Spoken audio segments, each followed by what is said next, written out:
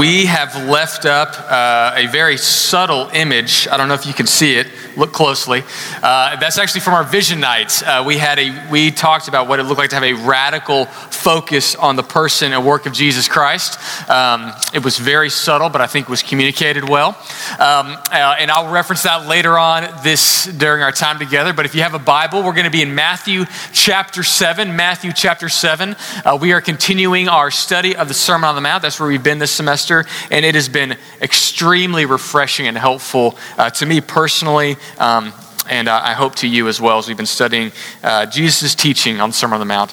Matthew chapter 7, verses 7 through 11. I'm going to read for us, pray, and then launch in. It says this, starting in verse 7 of chapter 7. Ask, and it will be given to you. Seek, and you will find. Knock, and the door will be open to you. For everyone who asks receives, and the one who seeks finds, and the one who knocks it will be opened. Or which of you, if his son asks him for bread, will give him a stone? Or if he asks for a fish, will give him a serpent? If you then who are evil know how to give good gifts to your children, how much more will your Father who is in heaven give good things to those who ask him? Let's pray. Lord, thank you so much for your word. And thank you so much that you are a good father who loves to give good gifts to your kids. Thank you, Lord, that you are a God who loves to say yes. And Lord, I pray that as we study your word this morning, that you would help us to be people that live lives of expectation. People that live lives for expectation, that you will say yes, you will bless your kids if we ask according to your will. So Lord, I pray that we would be a faith-filled people as we rightly understand your word and apply it to our lives. Lord, I lift up this morning to you. I lift up each person to you. Guide us. In your name we pray. Amen. Well, this morning we're talking about prayer. And if you ever think about prayer, what does prayer mean? I think we may dismiss or miss the significance of the moment. Because prayer is the opportunity to stand in front of an infinite God. I mean, you are in this moment. God allows you to stand before infinity and talk to the God of the universe and make requests. But there's also a second piece to that. It's not only an infinite God, it's an intimate God. A God who wants to know you. A God who wants to interact with you, a God who cares and loves for you. There's infinity, but also intimacy in the person of God. And as I've been studying for this, Martin Lloyd-Jones, in his study of the Sermon on the Mount, has an amazing statement about this section of Scripture. He says this: I cannot imagine a better, more cheering, or more comforting statement with which to face all the uncertainties and hazards of our life in this world of time that contains in verses 7 through 11. It is one of those great, comprehensive, and gracious promises which are to be found only in the Bible. There is nothing that can be more encouraging as we face life and all of its uncertainties and possibilities. Our future is all unknown. And I love that statement. He says, as I read these verses, and as I think about the uncertainties of life in which we've faced many in 2020, amen? To know that we have a God who loves to hear from us, who loves to lean toward us. And as I think about this text, I think about the types of kids God wants us to be. Because in this section of the gospel, Jesus is talking about his kingdom people. He says, my people, how they interact with me is like this. We are his kingdom people. We are God's children if we put our faith in Jesus Christ. And so the question is how does God want us to see him? And how does God want us to interact with him? And the challenge with that is this, is that we've all had experiences with people in authority, people above us, maybe even parents or teachers or coaches, that there's a picture of authority that doesn't seem like an inviting interaction. And we apply that interaction to God. I had certain teachers growing up in which I would describe this was the environment they wanted to create. In their view, they wanted to create an environment where the rules were rigid, where the goal was conformity, and silence was success. Rigid rules, conformity, and silence. And if we have a classroom full of students that are quiet and don't talk to me and just do what I say, that is a winning environment. And for me personally, I'm just going to be honest with you, I hated those environments. And I rebelled against those environments. In fact, I'm the only person I know that got detention in elementary school. True story. They would write my name on the board when I did something wrong, and then as I would continue to talk, they would continue to write check marks along the way, and then I would have detention. And what's the irony of ironies of that is that I couldn't keep my mouth shut, and now I get paid to speak. And so I just want to meet those teachers and be like, you know what? Anyway, but that was the environment they wanted to create. Silence, conformity, rigidness. But then I had other teachers where their goals were different in the classroom. The rules were there to create freedom. The goal was creative interaction. Success was engagement. And in those environments, I thrived. In fact, I had one teacher named Mrs. Kirby in 5th grade who was amazing. She sang songs for us. And so engagement, what are the rules? Sing the song. And so I don't remember all of the lyrics to this one song that she made up, but it was to memorize all the explorers, right? And so the one line that I remember is this, that Ponce de Leon was really cute. He searched and searched for the fountain of youth in the land that we called Florida. So that was one line from the song. And so what is the creative interaction? What is the engagement? It's like you sing the songs of the explorers, right? And then we'd have all these creative interactions where we would make swords and boats to represent Vikings and learn about these creative adventures. And in all of these things, I realized those were environments where I thrived, where engagement was the goal, creative interaction. The rules were there to show us the freedom in which we could interact. Those were environments where I thrived. And that's the God that we have. It's a God that says, hey, here are the rules that I want you to engage in. Here's the creative freedom that you can have. Here is what success looks like. When you engage with the God of the universe, that's when life is successful in the Christian realm. It's not a rule book of conformity. It's an interaction of engagement. And when we do that, life gets fun. When we do that, we get to see God move.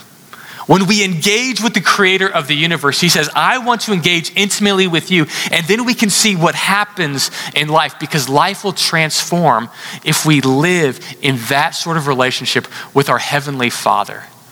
And there's 3 pieces I want to give us this morning that I think Jesus gives us in this text. The first is this, that we would live a life of full expectation. Secondly, that we would be persevering in life, in our prayer life. And thirdly, that we would trust God with our prayers. That we would have prayerful Christian lives that were full of expectation, persevering, and trusting. The first thing that he says is this, that I want you to live a life that's full of expectation. Matthew 7, verse 7, he says it this way, ask, and it will be given to you. Seek, and you will find. Knock, and it will be open to you. He says these 3 words, ask, seek, and knock. And what's interesting about that word is each one of those words is calling us to engage. It's calling us to be active with our faith, that we would ask God for things, that we would seek answers for things, and that we would knock because God is willing to answer. Ask means this in Greek, if I can nerd out a little bit, a couple of these words. It means to ask with a sense of urgency, with the implication of pursuing need. It means to plead or to beg. It means when we ask God, that means we're begging, we're pleading, we're saying, God, will you do this for me? God, will you interact in this situation? It's an urgency of interaction. And it says, if you ask that way, it will be given to you. The word give is actually used to describe the sacrifice or an offering. Like we would offer to God, or they would offer to God a sacrifice. God says, I'm willing to sacrifice for you if you would actually come and ask from me. I remember when I was in college, I first started actually praying to God. I remember 19 years old. I'm like, okay, God, you say you're like this. You say that you like to interact with your kids. I'm going to put you to the test. And so I started praying. I started reading my Bible, and I was like, God, I don't understand this. would you make this make sense to me? And I remember God loving to answer that prayer with yes, as he brought insight and understanding to my mind. I remember one time that someone asked me, like, hey, have you ever shared your faith with someone? And I'm like, good God, no, never. And they're like, have you prayed about that? And I'm like, why would I want to pray for that? Like, I have not, and I don't want to pray for that. And they're like, why don't you pray about it? I'm like, fine. And so I started praying, God, would you give me opportunity to share my faith? And it was amazing what would happen. There'd be people that would walk up and be like, hey, why are you a Christian? And I'm like, oh gosh, I need an answer for that. And I would have to engage with people. But as you simply pray, it's amazing. God says, yes, I love to answer those types of prayers. And he says, seek. It's interesting. That word means to seek something that has been lost, or could mean to demand what is due. The word implies a serious effort. It means seek. It means like the parable of the lost sheep or the lost coin. That there's something that you want to have and it's lost. And if you lose something, it's lost on a couch cushion or lost somewhere in the house, what do? You ransack everything. Everything goes in the air as you seek this thing out. He's saying, yes, as you ask me and as you seek my answers, you will find it. It will be revealed to you. And he says, I want you to knock. The word could mean to strike or to knock. And I love that. It means he's asking us to beat onto the chest of God. That means you come to me and you beat on my chest. You beg me, will you do something, God? Will you seek me? He says, if you start pounding on those doors, what God says is, I will open them up. As you ask for things, as you seek me, as you start pounding on God's chest, God says, that's what I'm talking about. I love to answer those types of prayers. Now, is this a blank check? Is that what God's saying? Like if you ask anything and just start pounding hard enough, I'll give it to you. God, I need a Ferrari. So please. You're like, is that what he's saying?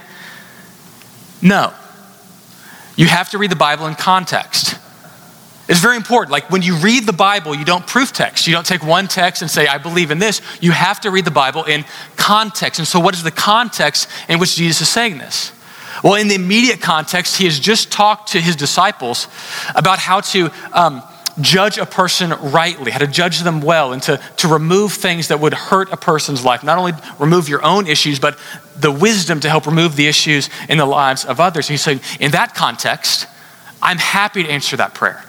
If you don't know how to interact with someone and there's a struggle that you're having, I'm happy to answer that prayer. So that's the immediate context. But there's also a larger context in which Jesus is writing this. He's writing it in the context of the Sermon on the Mount. And on the Sermon on the Mount, he's writing to his people, how are you going to be my kingdom people? This is the qualities I want you to embrace. This is how I want you to interact with God. This is how I want you to interact with others. And as you look at those commands that Jesus has in the Sermon on the Mount, all of us could go, man, I'm not sure that I'm capable of living up to that standard. And Jesus in that context is saying, if you just ask, I can make it true in your life. It's impossible with you, but it's not impossible with God. I can work these things in your life and in your heart if you actually do them. A couple other New Testament writers also give some parameters for our prayers. You got to ask yourself the question, am I praying in line with the types of things God wants to do? James 4 says it this way. You ask and do not receive because you ask wrongly to spend it on your own passions. So one question you have to ask in your prayer life is this, am I asking selfishly? Am I asking for things just to spend on myself? And God's like, okay, that's not what I'm talking about. 1 John 5 says it this way. 1 John 5:14, and this is the confidence that we have toward him, that if we ask anything according to his will, he hears us. And so there's a second kind of barrier to this. He says, I want you to ask according to my will. But within those guidelines of like according to my will, according to spend on things that aren't just your personal desires, he says, I'm happy to answer that prayer. And we can pray these prayers in expectation that God will answer with a simple yes. That's what Jesus is saying. A.W. Tozer says this, to pray without expectation is to misunderstand the whole concept of prayer and relationship with God. In order to pray rightly, it means that we believe that God is one to answer his prayers. to answer our prayers. And think about it. What if you believe this? What if you actually believe that anything you ask according to his will, according to his design, God would happily say yes to? What if you actually prayed that way? I would tell you what, there'd be a couple things that would happen. First is that we would be a hope-filled people. There would be an expectation of hope. Like, God's real. He's active, and he is willing to say yes if we actually would pray. And secondly, that we would be a risk-taking people. We would be willing to risk because we knew that God would say yes. One of my favorite Old Testament characters is Caleb. So Caleb and Joshua were helped with Israel as they were coming out of the promised land. And Moses sent 12 spies into the promised land to spy it out. 10 came back with a bad report. 2 came back with a good report. Caleb was one of those 2. And when Caleb came back, he was like, okay, God has given us this land. He has told us this is our opportunity, and he is willing to bless us. I'm ready to go. Are we ready to fight? Yes, says Caleb. And he is ready for action. But the people disobeyed. They lived in fear and not faith. And so God said, okay, I'm removing that opportunity. And for the next 40 years, you're going to wander around in the wilderness. It's the tough part when you're dealing with an infinite God, is that he can wait you out. And so that generation dies, and he says, okay, I'm going to start with the next generation. And here's what Caleb says in Joshua chapter 14.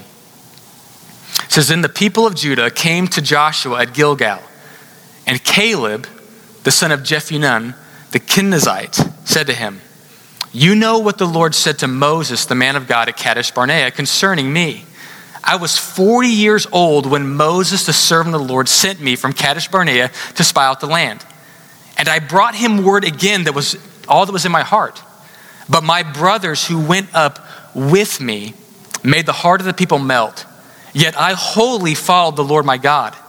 And Moses swore on that day, saying, surely the land on which your foot has trodden shall be an inheritance for you and your children forever, because you have followed wholly the Lord your God. And now, behold, the Lord has kept me alive, just as he said, these 45 years.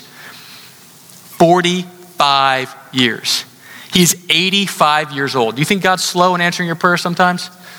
Have you been waiting for 45 years? Are you 85 years old? He says, and now, I am still as strong today as I was the day that Moses sent me. My strength now as my strength was then for war and for going and coming. So now give me this hill country on which the Lord spoke on that day. For you heard it on that day, how the Anakim were there, and with great fortified cities. It may be that the Lord will be with me, and I shall drive them out as the Lord has said.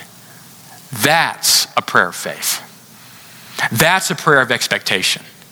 God, it's been 45 years since you already gave me a yes, and now's my opportunity, and I'm ready to go. He is 85 years old, and he is still ready to go where God says yes. I love that. That is a heart of expectation. I believe that God is capable of great things, and I want to be a part of the great things God is doing. My question is this: do you have prayers of expectation? Do you have risk-taking prayers? That if God says yes, you'd be willing to go. See, that's the type of prayers that Jesus is talking about. Ask and it'll be given. Seek and you'll be found. Knock and that door will be opened. Are we praying prayers expecting God to say, yes, that's my son, that's my daughter. I'm happy to put the wind behind their sails. The second quality, not only expectation, secondly, that we'd be persevering in our prayers. Verse 8, for everyone who asks receives, and the one who seeks finds, and to the one who knocks, it will be opened. It's almost like he's repeating the same ideas, but he's phrasing it in a little different way. He's like, look, God is happy to answer. And here's what I'm going to tell you about your prayers. They need to be persevering. Each one of those words, ask, seek, and knock. I'm going to nerd out in the Greek a little bit. They are present imperatives. And what that means is it assumes a continuous action. It means ask and keep on asking. Seek and keep on seeking. Knock and keep on knocking. It assumes a continuous action. It means that we persevere in our prayers. It means that we pray prayers and we actually track the results. I think one of the challenges I have in my own life is that I pray prayers, but I never track them. I don't persevere because, man, that was last week's issue, right? Like I prayed for that last week and maybe I remember it, maybe I don't, but I just kind of move on with my life and I don't track the results. And because I don't track the results, I often don't have consistency in my prayer life. Because I'll write down one thing, but I won't write it down again and remember to pray and pray and pray. And when I don't persevere in my prayers, I shouldn't expect to see consistent results. And so he's saying, I want you to persevere. I want you to ask and keep on asking. What is that issue? What is that thing? Are you asking and continuing to ask? John Piper says this: perseverance is the great test of genuineness in the Christian life. Perseverance is the great test of the genuineness of the Christian life. And have you ever asked yourself the question, why do I not persevere in prayer? There's a couple of reasons I came up with. One is that God might say yes. I think some of us don't pray for things because we actually don't want God to say yes. Because if God said yes, that would mean I suddenly have to risk. Like, I don't want to pray that I have to share my faith with this person. Why? Because then I have to go for the awkwardness of doing it, right? I don't want to pray if God wants to send me on the mission field or do some other crazy thing with my life. Why? Because he might say yes. And then I'd have to go through all the awkwardness of raising support and getting my family or whatever overseas. I don't want to go through that awkwardness. God might say yes, and so I don't pray big prayers. Or secondly, for some of us, it's because of past disappointments. I mean, we've prayed big prayers and we wanted God to move. We prayed for that job or maybe that spouse or that opportunity, and God didn't bring it to fruition. And because of past disappointments, we find ourselves jaded in the present. I'm not going to ask or risk to pray big things because I'm afraid of God saying no. And so I'm just going to go easy. I'm going to go easy in life because I don't believe God will come through this time. And the third reason we don't pray big prayers is this: we have a loss of wonder. I was reading an article by Margaret Feinberg, and she has a book entitled Wonderstruck: Awaken the Nearness of God. And she was speaking at an event of over 1,500 Christian leaders at this event. And she walks off stage and she stands by a stage person that helped kind of run the event of all these Christian leaders. And she comes off and she stood beside him and she says this to him. I stood next to him and said, how do I not become that thing? And the guy beside her was like, what? He said this: I struggle to describe the emptiness, the hollowness I'd seen.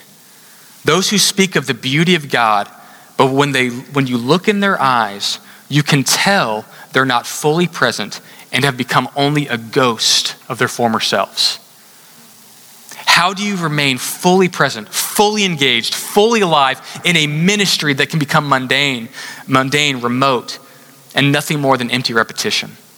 I don't just ask the question in public gatherings, but private ones. Not only among ministers, but among entrepreneurs, stay-at-home moms, empty nesters, retirees, and college students, because I've seen that ghost-like look in countless eyes of age and socioeconomic status. But then she says, okay, so I was trying to figure out, how do I not just become rote in my Christian faith? So she has coffee with a friend of hers named Nancy. And she asked her again the question. I described the question, how do I not become a hollow soul? Her friend says, never lose the wonder. I drank slowly those 4 words. Why had no one suggested that sooner? Have we lost the wonder? The wonder that God might do something great again? When you read the Bible, these aren't things that happened in a land far, far ago, in a galaxy far, far away. These are evidences of the proof that what God can do. He's an infinite creator that loves to answer prayer. That's what Jesus is saying. Do we actually believe it? And she also quotes in this article, Isaiah chapter 29 says this, "Therefore, once again, I will astound these people with wonder upon wonder. The wisdom of the wise will perish. The intelligence of the intelligent will vanish. I will astonish these people with wonder." Have we lost the wonder in our prayer life? Do we pray with expectation and perseverance, knowing that the King of the universe is willing to say yes? I was reading a book by Craig Groeschel called Dangerous Prayers. I haven't finished the book, but what's funny, at the beginning of the book, he writes about an interaction he had with a friend of his. He's a pastor, and his friend asked him this question, "Hey, why are your prayers so lame?" And I was like, oh, that's sharp, and he's a Christian leader, and his friend legitimately asked him, "Hey, why are your prayers so lame?" And he thought about that, and he was taken aback. And so he went through all of this process to go, okay, God, am I actually praying for the impossible? Am I actually praying believing that I'm interacting with the God of the universe? And so he began this process in his life of developing the discipline of praying dangerous prayers. And he writes this, "During one of my dangerous prayers of submission, God prompted me to add one small thing in my life that has made a big difference. Since we cannot please God without faith, I believe God asked me to simply do one thing daily that takes faith. Every day, no matter what, at least one faith-filled act. That simple challenge changed the way I lived. Instead of existing passively, I started living aggressively and watching for opportunities to exhibit faith." I mean, it's a simple shift. It's a willingness to say, God, you might do something big, and I might want to be a part. God, you might be doing something big in this person's life. And so the question is, what are the things in life that you need to pray for? Is there salvation for a friend or a loved one? Is it for God to do something big within your job or your community? Is there something God can do within this church? Is there a change in your own heart that you've been wanting God to do in your own life? And instead of waiting passively, take it aggressively. I'm going to take this to the feet of the Lord, knowing that if I ask and seek and knock, He is willing to say yes. Are we persevering in our prayers?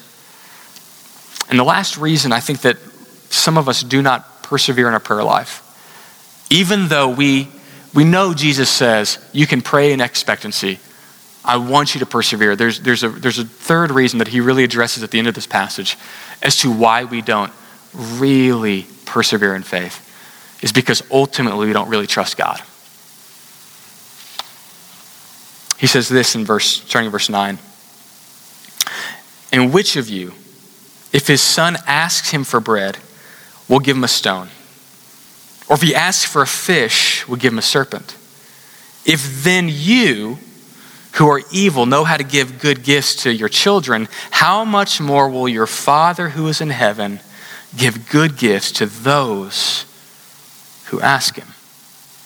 Martin Lloyd-Jones says this, "If you should ask me to state in one phrase what I regard as the greatest defect in most Christian lives, I would say that it is our failure to know God as our Father as we should know him." Do you know God as your generous, giving Heavenly Father? And even as I say that, I know that many of us are all over the map when I say that. I personally had an amazing father.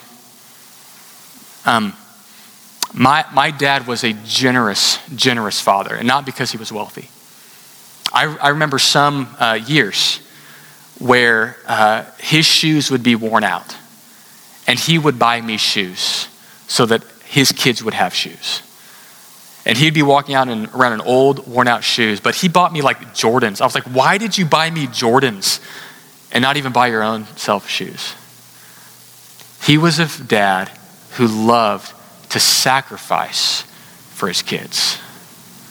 And so when it comes to this picture of God as a giver, I'm like, that's easy. I can easily picture the love of my earthly father because he was that type of man. But I know that's not true for all of you.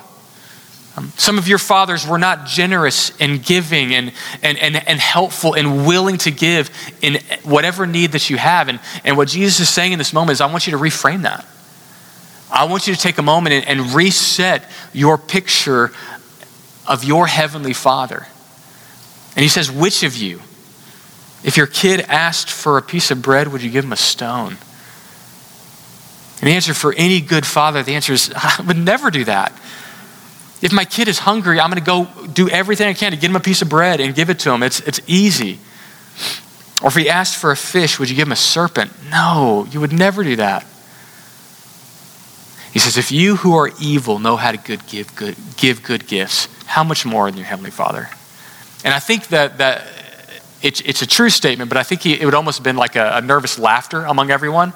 They're like, hey, if you who are evil, like all of you, y'all are all evil. Like if y'all are evil and y'all know how to give good gifts, how much more your heavenly Father? And he's arguing from the lesser to the greater. Like we are lost in sin. We are broken in so many ways. And he says, if we who are evil know how to give good gifts, how much more your heavenly Father? He says, I want you to know your heavenly Father as one who loves to say yes. James 1:17 says this, every good gift and every perfect gift is from above, coming down from the Father of lights, with whom there is no variation or shadow due to change. He says, your heavenly Father is loving and generous, and he does not change. And how do you know that? You know that because he did not withhold his greatest gift, his son. See, he sent his son to die in our place for our sins, that we might have relationship with our heavenly Father. He could have given anything, but he gave the best that he had. And he gave his son so willingly that we might know and be in relationship with him. And I just want you to think about a moment where you go like, okay, can I trust this God? Is he really a God that would say yes? And I just want you to think about a moment about a conversation amongst the Trinity, the Godhead, the Father, Son, and Holy Spirit. What do you think that conversation was like before Jesus ever came to earth? I mean, as Jesus is planning like his time on earth and what he would do, what do you think that conversation was like? Do you ever spend time thinking about those questions? I'm weird, I do. I think about those questions. What was that conversation like? I remember, can you imagine like Jesus asking like, hey, can I calm a storm? And you know the Father's like, yes, that would be awesome. You should totally calm a storm. Hey, can I walk on water? Is that cool with us? Am I good to walk on water once? And you know the Heavenly Father's like, that would be amazing. Well, can I get a buddy to do it with me? Yeah, you can get Peter, that'd be great. Like, you know there was a conversation in planning. And what was the Heavenly Father doing? Yes. And when Jesus was born, what are the angels doing? They're singing and celebrating. Yes, this is the picture of God. He is one who loves to say yes to his kids. So the question is this, are we people that are willing to take God at his word? To actually pray big prayers? To actually ask big things? Are we?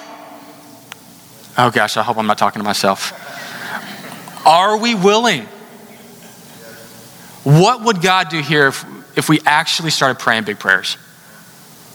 Please, for the love of God, I'm not talking to myself. I'll give you 3 books to think about, and I'll give you some really practical applications. 3 books. The first is this, Praying Hyde. It's a story of this man's prayer life. His name is Praying Hyde, and he is the number of miracles and things that were done around his life are remarkable. I'd encourage you to maybe pick up that book if you need encouragement in your faith. Another one is I just picked up recently. It's Prayer by Tim Keller, and anything by Tim Keller is a gift, and so I would encourage you to read that one. And the last one is this. This is a book on prayer for revival. It is called Give Him No Rest by Enroll Hulse. Give Him No Rest. And that is how to pray specifically for revival of people. Would we be people that pray in expectation, perseverance, and trust? And what would God do here? Like, what would God do? Not in the ethereal, what would he actually do? I want to see God do something great here at Bayou City Tomball. Do you? Yes. I want to see lives changed. Do you? I want to see dead people come to life by the power of the Spirit because they're dead in sin and they need to be renewed by the life-changing work of Jesus Christ. Do you want to see that happen? I want to see lots of prayers answered. Do you? Do you? I do. That's why I'm here. I'm here to be your pastor.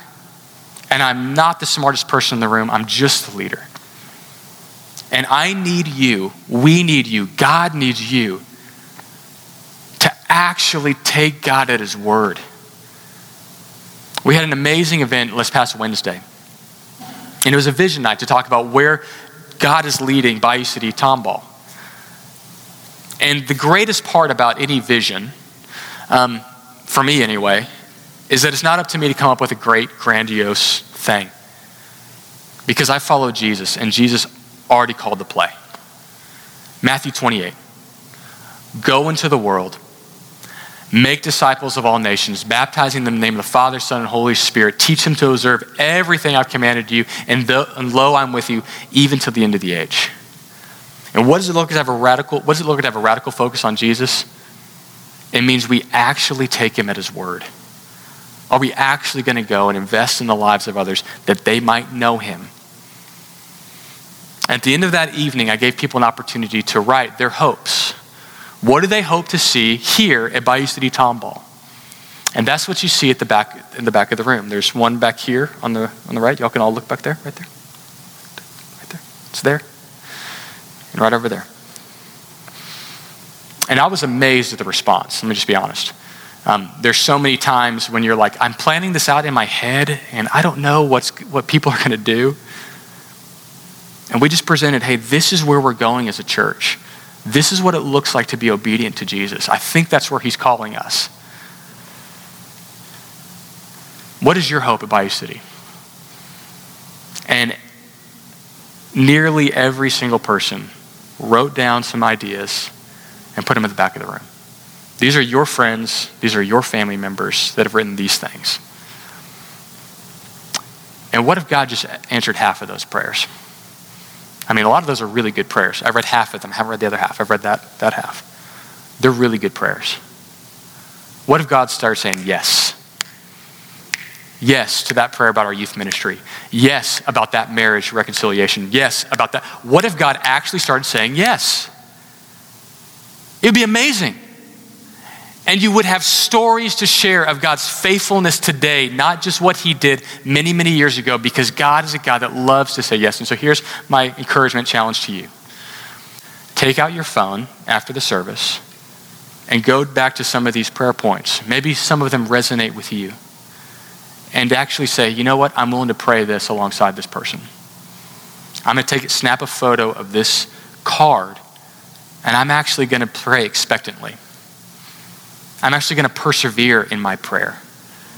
And I'm actually going to trust that the God of the universe would say yes if I just believed what he said and did what he asked.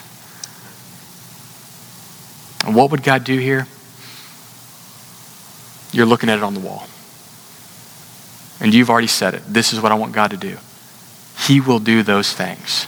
He can do those things in his will if we move in as his people.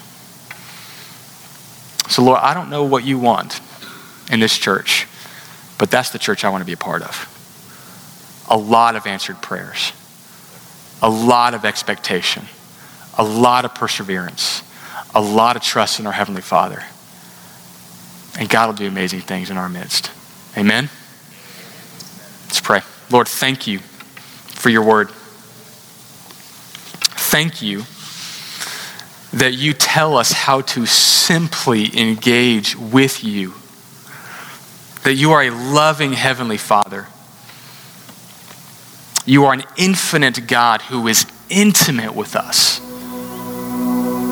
And And God, you want to say yes to your kids. You want to. You want us to ask and keep on asking and seek and keep on seeking and knock and keep on knocking. And you're a good dad who loves to say yes to his kids. So Lord, I pray that we would take you at your word. That we would beat on your chest our prayers. We would bring them to you knowing that you are a good God who will answer according to your will. Lord, I pray for the future of our community. I am so hope-filled with the people that are here and the things that you're going to do. I pray that we would be a risk-taking church because you are a good Father who says, yeah, let's go.